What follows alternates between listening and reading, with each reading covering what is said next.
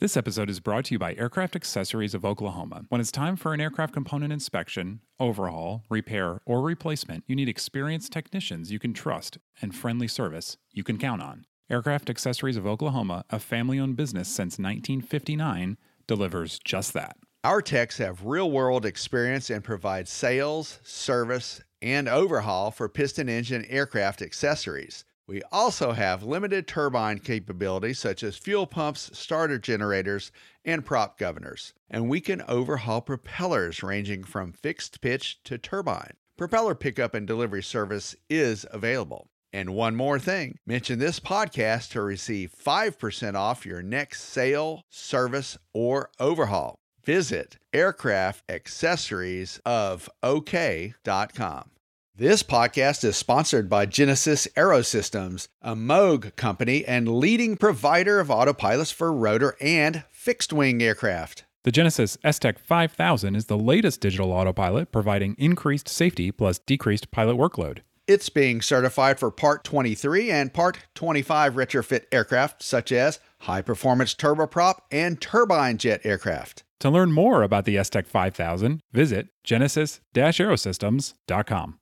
This week on Hangar Talk, the FAA's unleaded fuel initiative runs on E. And young aviators hold a successful fly-in. Also, is the world ready for a manned drone? I don't know, but you might be ready for an IFR clearance on your mobile device. Ooh, I'm ready for that. You ready to do some Hangar Talk? Let's do some Hangar Talk, Ian. From AOPA, your freedom to fly. This is Hangar Talk. 1056, turn right, heading 130, contact final 132.4. Turn right, contact. With your hosts, Ian Twombly and David Tulis. This is Hangar Talk. Welcome to Hangar Talk, everybody. I'm Ian Twombly. I'm David Tulis. And David, you spoke to our guest this week. A really cool story. Tell us about it. Yeah, we talked to Kevin Montgomery, the historian at Embry-Riddle Aeronautical University, and Kevin and other folks at Embry-Riddle uncovered evidence that President John F. Kennedy took float plane lessons while he was stationed in Miami. Very cool. Can't wait to hear about that. Let's get right into it. I want to talk about fuels for a minute. But this is not something we talk about often, but is always kind of running in the background. The FAA, as you know, is evaluating future unleaded aviation fuel. And they have been for a while. A while, yeah. It's this multi-pronged approach. It's this multi-year plan. AOPA works to get it funded through Congress every year. It's a big deal, obviously, because we have to go to an unleaded fuel at some point. All right. And we want to do it with the least impact to the broadest number of airplanes possible. Yes. So we are currently in the phase where they are testing two candidate fuels, one made by Shell, one by Swift. So these are the finalists. Yeah, these are basically the finalists to this point, and they're testing it in engines. And I think this is a really interesting announcement the FAA made recently. Basically an update, but something really important came out of this, I think. Okay.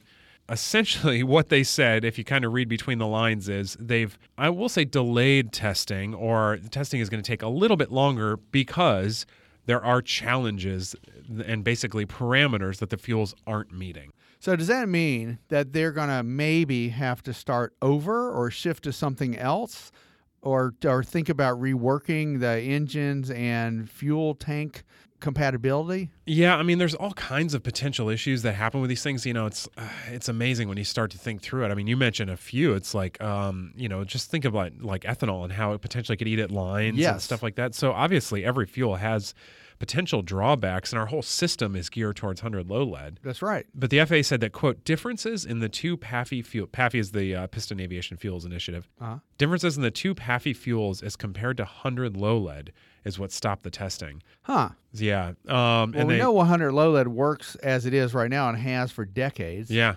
But it's not super good for the environment, nor for individuals that come in contact with it. Yeah, that's right. And there's only, and for me, in terms of future supply, there's one producer. That's the thing. If something happens, if something happens in that supply line, it really puts a halt on everything. Wasn't there some kind of delay a few years ago during a really bad Atlantic hurricane season. I thought I read something about that this additive or some component couldn't come from the refinery over to the States. Yeah, well, the one place in the world that makes this tetraethyl lead is in Britain, I think. Okay, that's what I thought. So yeah, if there's a problem, it's like, man, there goes our fuel supply. So, for all those reasons and many more, it's time to move on to an unleaded fuel, and it looks like they are hitting a bit of a snag in that process. Well, and they have like sort of a tentative deadline of December 2019 to wrap up the testing. That's what we're saying. Yeah, that's right. Wow. So more to come on that, I'm sure. Talking about the future, you had a great weekend with this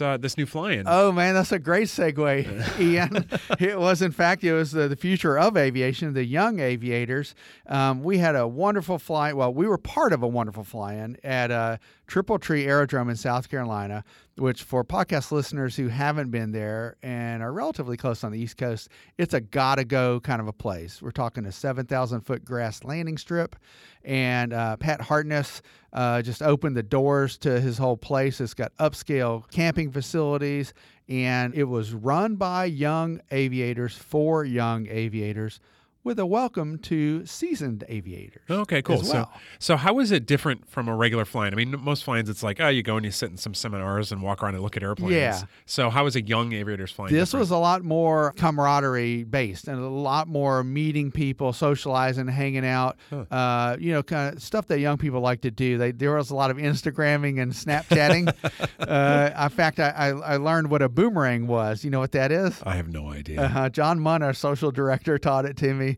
It's basically for those of you who are not Snapchat and Instagram friendly, is when you do an action and you video it and then you repeat it over and over and over and over and over again. It's just kind of a cute, quirky thing. You repeat the action in real life? Well, there's an app that kind of makes the action up. For instance, co-organizer Kayla McLeod and Ryan Hunt, they were the co-organizers, and Kayla came running across in front of this cabin class Waco biplane and kind of jumped up. Yeah. And Ryan grabbed her. Yeah. And then so John Munn made the thing repeat itself 5 times in a row. And then you share it on social media. Huh. Into a is it GIF or GIF? Yeah, I feel so old right now. It's kind of like a GIF. Okay. As far as I know. But so anyway, so people are kind of communicating like that. Now here's the cool takeaway. We met a lot of young aviators. First of all, AOPA flew down there in a Cessna 182. Very cool. I was the captain of the ship on the way down. Nice. With John Munn and Tyler Pangborn from ASI. Yeah. And then we split duties on the way back. John Munn's an excellent instrument pilot, by the way. Oh, yeah, I believe it. So we landed there. We got to park in the camping area underneath these tall hardwoods and pine trees. It was just so beautiful. Cool. There are ponds near there and bridges. There's a gazebo people hang out at and judge other people's landings. Yes. Ours was a buttery landing, I must say. Oh, very nice. Yeah, I was proud of myself there, but I had go-arounds before then at other airports where we landed for gas. So I'm not That's saying good. You got it out of your system. I'm just being honest with our podcast listeners. That's good. But so it's a cool place. And so we met a young flight instructor who's 19 years old from North Carolina, and he's looking to get a job as a float plane pilot down in Florida. Oh, cool. Met another young man from Middle Tennessee State University. He wants to be a professional pilot. Met a young woman who's also going to school, and she listens to our podcast, watches AOPA Live, and reads our stuff on ePilot. Nice. She was gung-ho, just so psyched to be there. And really, it was contagious. So you had a feeling of there really was something happening with young people. Was the marketing for this any different? I mean, it's not to get super into the weeds, but it's Great like, question. Was it like, did they put out ads and all that traditional stuff, or is it like it was all digital, like told their friends through social? Told it, you're right. They told their friends, and a lot of the word traveled on social media. I sent an email to Kayla, and she responded just about an hour ago that they did use social media a little bit. Yeah. They also, a lot of the parents appear to be AOPA members, so there's some generational fluidity here. Okay. And so the parents told the kids about the articles that we wrote, and that we got a little, they got a little bit of information from that too. Awesome. Triple Tree posted a little bit on its website as well, but a lot of it was sort of granular. It's kind of how you have those, what do you call it when all those people gather in one spot and they dance and stuff like that? Yeah, like a flash mob. That's it, a flash mob. Now show my age. Yeah. I just forgot what the word. It's kind of like a flash mob when kind of word spreads. Yeah. But Pat Hartness, who's basically the patriarch of Triple Tree, basically opened the door and threw down the gauntlet and said, hey, listen, from now until forever, you guys have a place. Come to Triple Tree. That's cool. We're here for the youth. The youth is the future of aviation, and he just could not have been more helpful. Yeah, that's great. I know they have always there at Triple Tree been passionate about bringing kids in. They do it, I know, a lot through model aircraft. They do. And RC flying. And the Upstate South Carolina Youth Association does a lot of aviation work as well. Yeah. And it's a pretty neat place. They have classrooms up at the top of the hill. And, of course, Pat Hartness has some awesome airplanes. There's a P-51 Mustang. Yeah, there's a the Spartan Executive. Yeah. Oh, man, it was great. There was a biplane there this weekend that was set up for ride giving. And I got to fly in an air cam. Oh, first time? Well, it was not my first time in AirCam. My first time in AirCam there. Yeah. It would have been. Let me tell you what, that is a cool airplane. Oh, the AirCam is the best. I love that. Tell the folks who don't know about it what it is. So I always say it looks like a flying canoe because the fuselage does look a bit like a canoe. Long and narrow, yeah. Yeah, but it feels like an aerial motorcycle. I think. And it kind of looks that way because you got like a little windscreen in front of you. Yeah. It is just the best. It's like open cockpit, tail low dragger, and slow. Yeah. Twin engine. Yeah, it's the best. Pusher prop. Yeah. And now, wasn't that thing designed for like National Geographic photographers? Yeah. Phil Lockwood, the designer, this is amazing that they would even do this, but National Geographic commissioned him to build something because they were flying over, I believe, it was a rainforest of South America. Yeah, the Amazon. Yeah. Probably, yeah. And basically, he needed something that was safe down low for long periods that could land in a soccer field, and that's what they built. This is a cool aircraft, and it provided a wonderful opportunity to photograph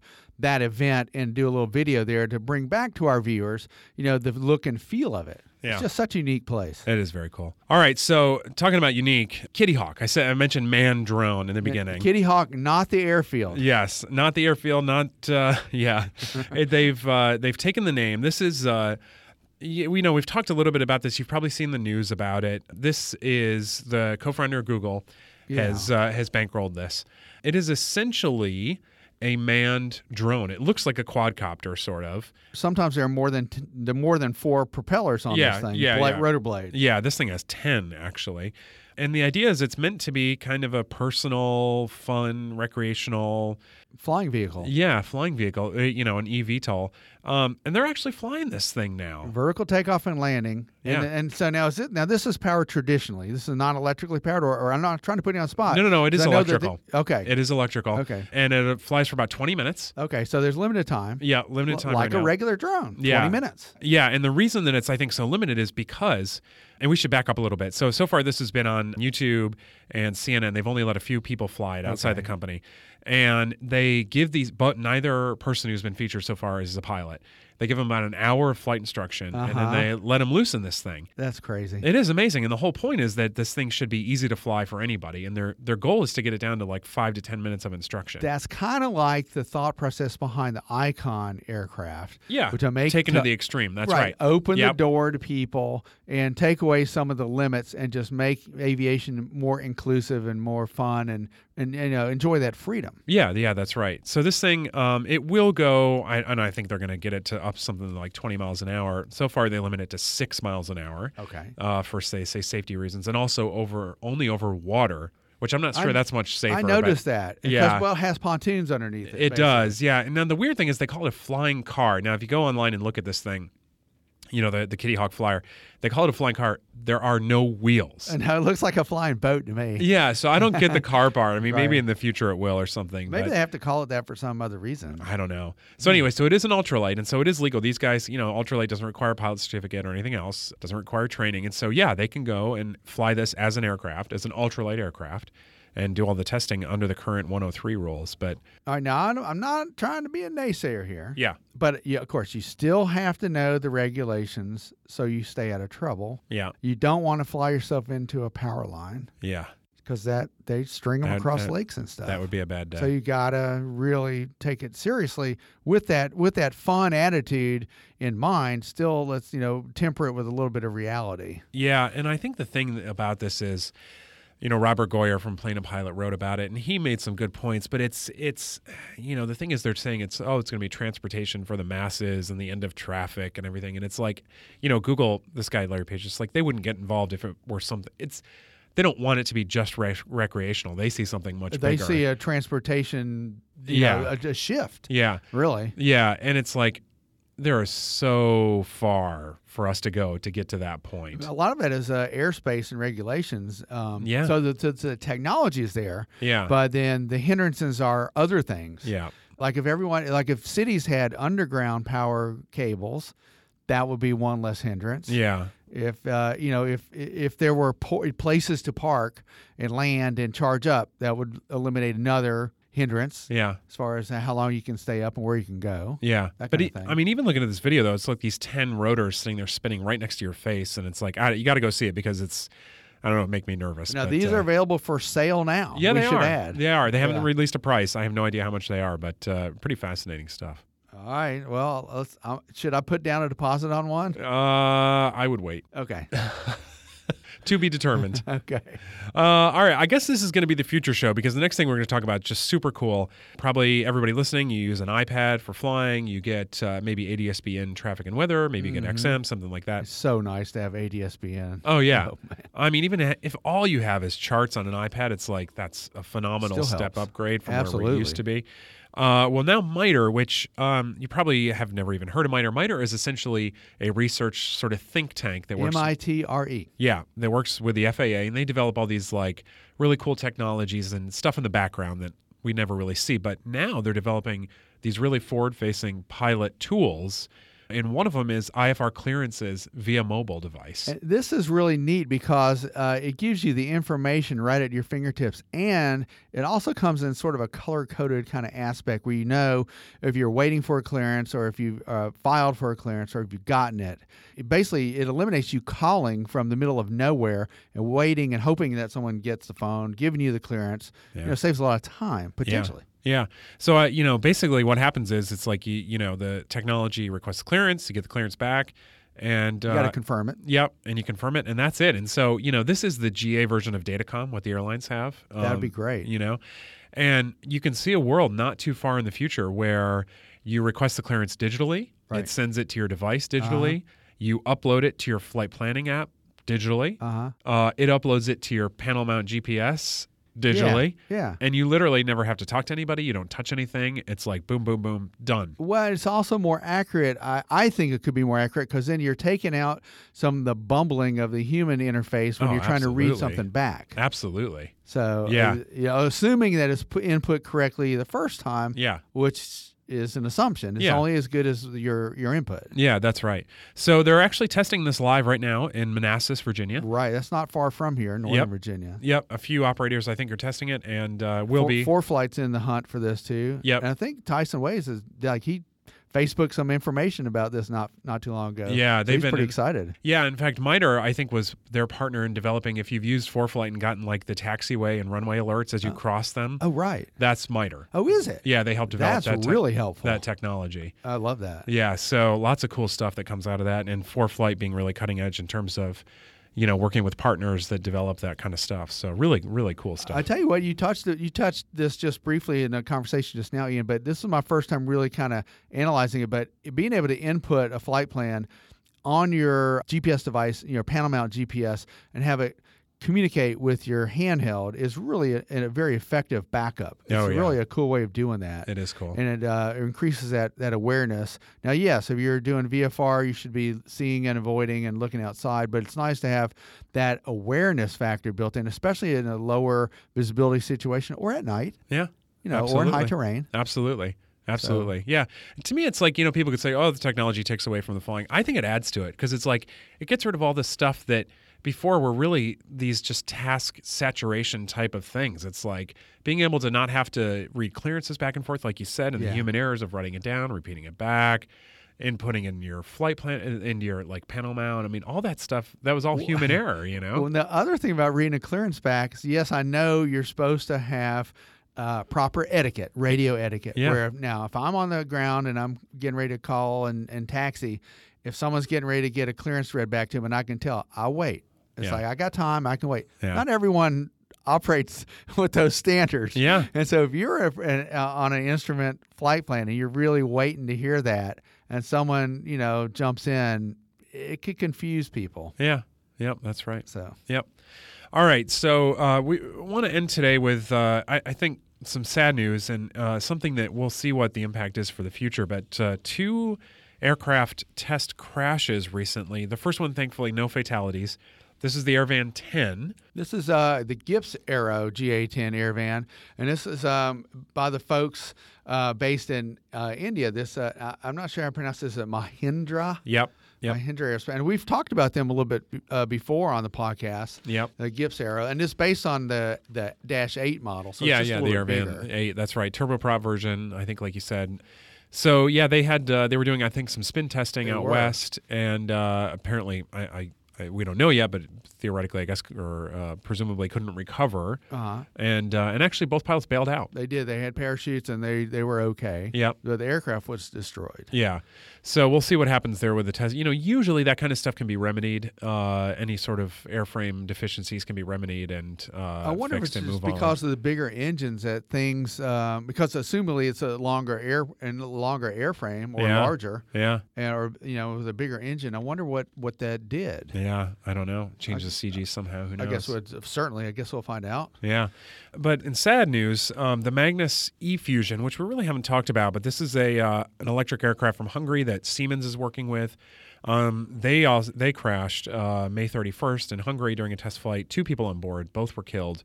And this one's troubling for a number of reasons. One is that there are reports, now who knows if this were the case, there are reports there was a fire. And I wonder if they were using a lithium-based battery. yeah, and you do start to wonder about electric aircraft. One of the big risks that people talk about is fire from the batteries. Right. So I think a lot more to find out exactly what happened there, but definitely something to watch for. That is sad. And actually, following up on that, I wrote a story not long ago about Siemens because they had predicted that by if I'm remembering my own story right, I wanted to say that by 2030, they predicted that a large number of aircraft would have electric engines. Yeah. Yep. So, and Siemens is big into it. This, they provided the electric motor for this, obviously, and Magnus provided the airframe. And there's also testing of that going on in Texas. Mm-hmm. Some of the Siemens aircraft down there. So that's something interesting that we will have to keep our eye on that. Yep, absolutely. All right, so from all of the future stuff that we talked about today, let's go a bit into the past. We're going to go backwards now to the 1940s. And just a really cool story about kind of some lost and forgotten history. Yeah, we're going to hear a little bit more from Kevin Montgomery about how he tracked down the long-lost history of John F. Kennedy, the president's flight training.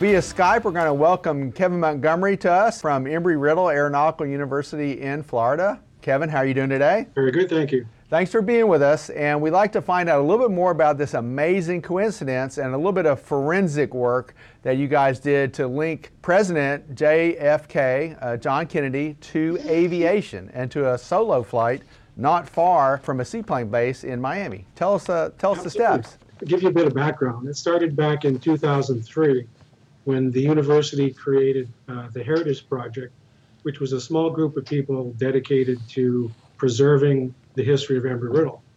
And this was led by Bob Rocket at the time. And Bob was reaching out to alumni and employees from the early days, trying to flesh out our history. And he was talking with a woman named Helen Hasse, who had been one of our flight instructors in Miami at our seaplane base during the 1940s. And Helen told Bob that she recalled the day that JFK showed up at our seaplane base for flight lessons. And this was a shock. We'd never heard this rumor before. This was the first time.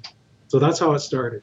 And that was in 1944 in May. And we should add, as we record this, today is May 29th, and this would have been his 101st birthday. That's correct. So he was in the military then, and he was a Navy guy, and so we all know him from the PT-109 and the incident that happened where the boat was rammed and he actually injured his back. That's correct. His incident with PT-109 was less than a year before that, in August of 43, and when he came back stateside, he was restationed in Miami, kind of convalescing. It was a training job for patrol boats, but basically a desk job.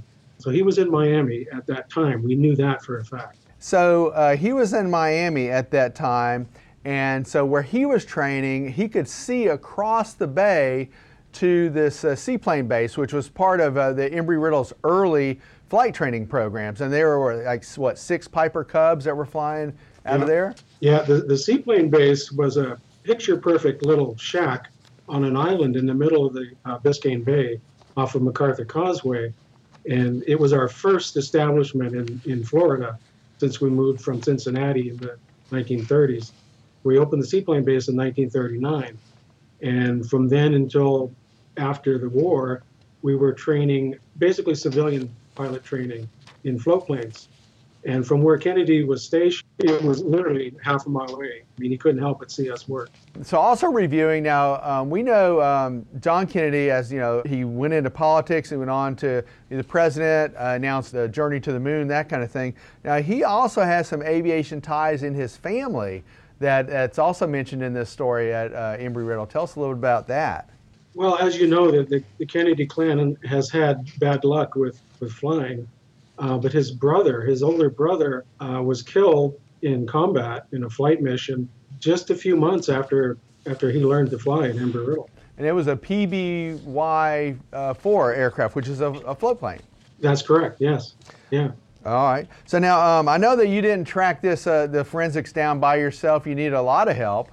And one of the key contributors was Embry-Riddle Dean Emeritus Bob Rocket. Tell us a little bit about how you and Bob worked together to get this going. Well, when the Heritage Project started, Bob was the director of the project, the dean of the Heritage Project. And he was the one that got the initial contact with the rumor and turned to myself in the archives to dig through and see if we had any supporting evidence, and which we didn't. So Bob took the next step, which was to contact the Kennedy Presidential Library. And it was the first they had heard of it as well. They had no supporting evidence. So that's where the investigation started and basically stalled for a while. So now, a part of your job, and explain to people a little bit about what you do at Embry-Riddle. You're an archivist, so you obviously have a historical background in history, and I saw you looking at a bunch of negatives. You do photography, you do written archives, or video, or all of that? All of the above. It's everything. It's historical images, film, slides, negatives, movie film, audio recordings, lots and lots of historical papers, some artifacts, a little bit of everything. You were looking at some visual evidence of this via pictures, and also there's a logbook entry that was a big part of trying to put this together. So walk us through that process of either the photos or the logbook or the both, because you looked up a tail number and you looked up a logbook, and it all came together via 98-year-old Corrine Smith, who's also an aviator. That's correct. When we failed to get any supporting evidence from the Presidential Library, there was really nowhere to turn until another piece of evidence kind of showed itself. And that happened to be just a routine Google search of JFK uncovered reference to a pilot's flight log allegedly belonging to JFK. And the log was viewable online. You can actually look at the entries online. And the first thing I noticed is that the flights kind of added up. They were in Miami, they were in the 40s, and most importantly, they were in Piper Cub J3s on floats, which is exactly the type of aircraft that we flew at our seaplane base. So that was the first piece. The second piece is when I started to look at the tail numbers in the log entries, on a hunch, I just went through our photographic collection looking for historical photos of our seaplane fleet, and I found one of the ones that matched in his log. Now, how many thousands of pictures did you have to look through to get to that tail number match? Surprisingly, not that many. We don't have many pictures of each of our different operations, so it was a small subset to look through. Well, you had to know where to go to find it, though, obviously. Oh, absolutely. And like I say, it was a hunch. I didn't think it would lead to anything, but I did uncover a picture of an aircraft of a Piper J3 Cub at our seaplane base with the tail number from his logbook. Okay, so now Corrine Smith, she's y'all are calling her a celebrity. Now, is she still alive? Yeah. She's still alive. As a matter of fact, her 99th birthday is next week. Oh, this is a great birthday present for her. So she is also an aviator. She was a secretary over there at the time that the float planes were flying, but she's an aviator, and I guess that she went on to do some work with the flight sim department. So her flight log was a key part of this puzzle. Absolutely. I mean, it was the key piece that put it together, because up until then, we had a logbook online with an entry that matched a picture of an aircraft at our seaplane base, but we couldn't be sure whether that was an Embry-Riddle aircraft or a visiting aircraft, because it didn't say Embry-Riddle on it, and we couldn't be sure of the authenticity of the logbook online. Eventually, we did prove the authenticity of the logbook. I worked with the curators at the Chappelle Foundation, and we verified that it was an authentic logbook with Kennedy's signature, and that was a done deal. But the next step is, what was this aircraft doing at our seaplane base if it didn't say Embry-Riddle on it? Right. Corinne's logbook, actually, what she was doing is she had received her license a couple of years before that, I think in 42, but she was going through more training in 44 for other certificates, and two of the aircraft tail numbers that she flew matched two that were in Kennedy's log, and we know for a fact that the aircraft she was flying, were our aircraft. So that kind of got rid of the concern, why didn't it say Embry-Riddle on it?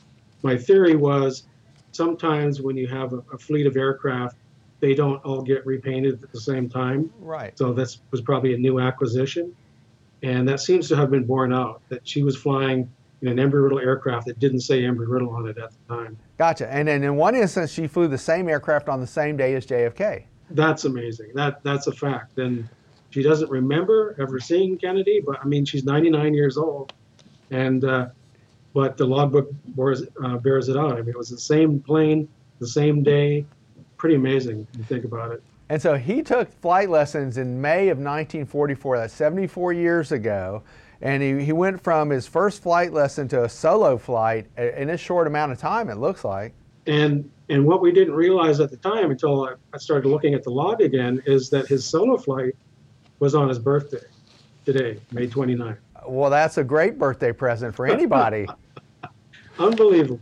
That's fantastic. I'm a real fan of Forensic Files on TV, and so this was a lot of digging like that, Forensic Files, and it's like finding a needle in a haystack. And you said that the investigation stalled for a number of years. It's one of those things where you have to let the evidence come to you, otherwise you're going to get really frustrated and run up against dead ends, and there really was nowhere to turn. And it was only coincidence that the logbook went up for auction and was bought by the Chappelle Foundation, and they posted it online for Kennedy's centennial birthday. So if it hadn't been for that, it would not have been accessible by a Google search. And we would, to this day, still not know of its existence. So that centennial would have been last year. And, that's correct. And this is the Chappelle Manuscript Foundation, which I had never heard of before, but in your business, you probably certainly, I'm certain you have. And so what kind of organization are they? Just brief our listeners and viewers about that. Well, the Chappelle Foundation is based in Israel, but they have repositories in this country, and their specialty is collecting historical American documents, including presidential documents, and they have a fairly impressive Kennedy collection as well. They buy documents at auction around the world and have experts research the authenticity. And that leads me to another segue, which is how you guys contacted presidential historian Douglas Brinkley. That took a bit of work to get in touch with him. I knew he was at Rice University. I knew he was an authority that could either support us or give us a reason why this couldn't be true. But he was actually I think he's part of a satellite operation of Rice University in DC. And I just reached out to the university wanting to get in touch with Professor Brinkley. And before I knew it, he had called me back. He was really as excited as I am about this. This is pretty cool stuff. So how excited are people at Embry-Riddle to find this missing link? This is incredible. Like as you know, this has been a rumor for 15 years. And as I pointed out, it may not be significant in the grand scheme of things, but it sure the heck is pretty impressive around here. And it's something to be really proud of. And we can leverage that for enrollment. And the fact that one of the most famous men in history was a student or had come to Embry-Riddle. That's something to be really proud of. That is really unique. That is a great deal of work behind the scenes. A lot of people pitched in to make that happen. Kevin, we're real happy for you guys and for Embry-Riddle. Thank you. Tell us a little bit about what you do and how you got to do the position you're in right now, a little bit of your background. Well, as university archivist, I basically manage the official archival repository for Embry-Riddle. Essentially, it's an archive of, well, at this point, over 90 years of Embry-Riddle history. As you know, we started as a flight school, as actually a company and a flight school in Cincinnati in 1926. So I have a lot of the original documents, the corporate documents, the expansion through Miami. In the 1940s, at the time Kennedy was there, we were the largest private flight school in the world. Up to today, where we're foremost aeronautical university in the world. So we have a lot of the corporate documents, the flight school documents, academic documents as a university, a little bit of everything. And my job is to collect material that's relevant to our history from alumni and faculty and outside sources, to preserve it, organize it, interpret it, and use it for essentially everything the university wants to do. I mean, I would argue that history is a part of everything we do, to have that sort of perspective on things. So I work with alumni department, development, marketing, communications, the flight line, a little bit of everything. Keeping history alive is very important in aviation and in other fields as well. Now, do you have a little bit of an aviation background, or did you learn all this as you went? I do not have an aviation background. I'm a historian, but obviously I'm interested in aviation or I wouldn't be here.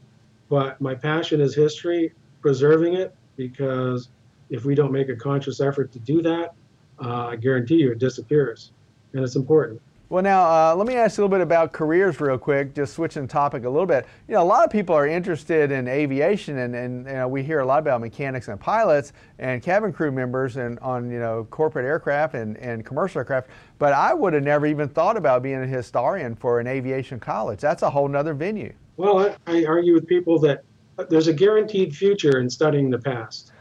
No matter what happens in the world, there's always an interest in the way things were. And, retro is always in style. If it's not this generation, it's the next generation. And I found that throughout my career that it's almost guaranteed employment in any industry that is open-minded. Kevin, this has been a fascinating interview. Is there anything else that I didn't ask you about that you want to let us know about?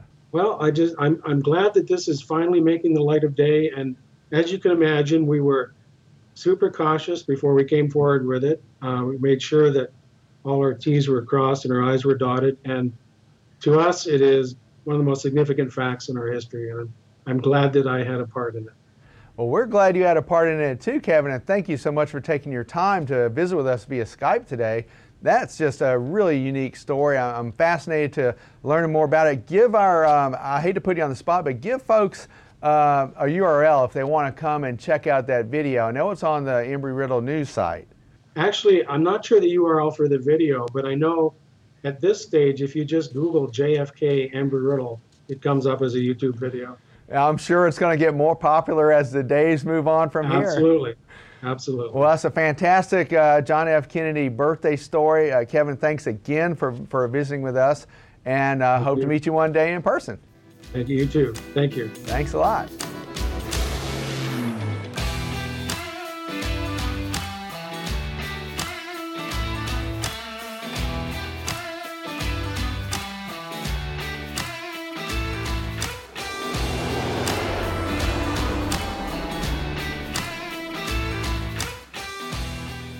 David, thanks for tracking that down. It's just a really cool story. And I'm sure that, obviously Kennedy wasn't president at the time, but I'm sure whoever, the instructor, it's like, years later was like, I taught the president, that's you right. know, how to fly. Or shared an aircraft with him, Yeah. like we heard about with the logbooks that coincided. Yeah. Which is really and I love forensic files. I really like hearing. I don't like the stories, but I like learning about the technology. Yeah. And this is one of those cases where the forensics involved really put the pieces together. Yeah, very cool stuff. All right, I think that's all the time we have for this week. I'm Ian Twombly. Our editor is Austin Hanson. And I'm David Toulis. Don't forget, you can find us at aopa.org/HangarTalk and on the Sporty's Takeoff app and on iTunes. All right, we'll see you next time. See you next time, Ian. Hangar Talk from AOPA. Your freedom to fly.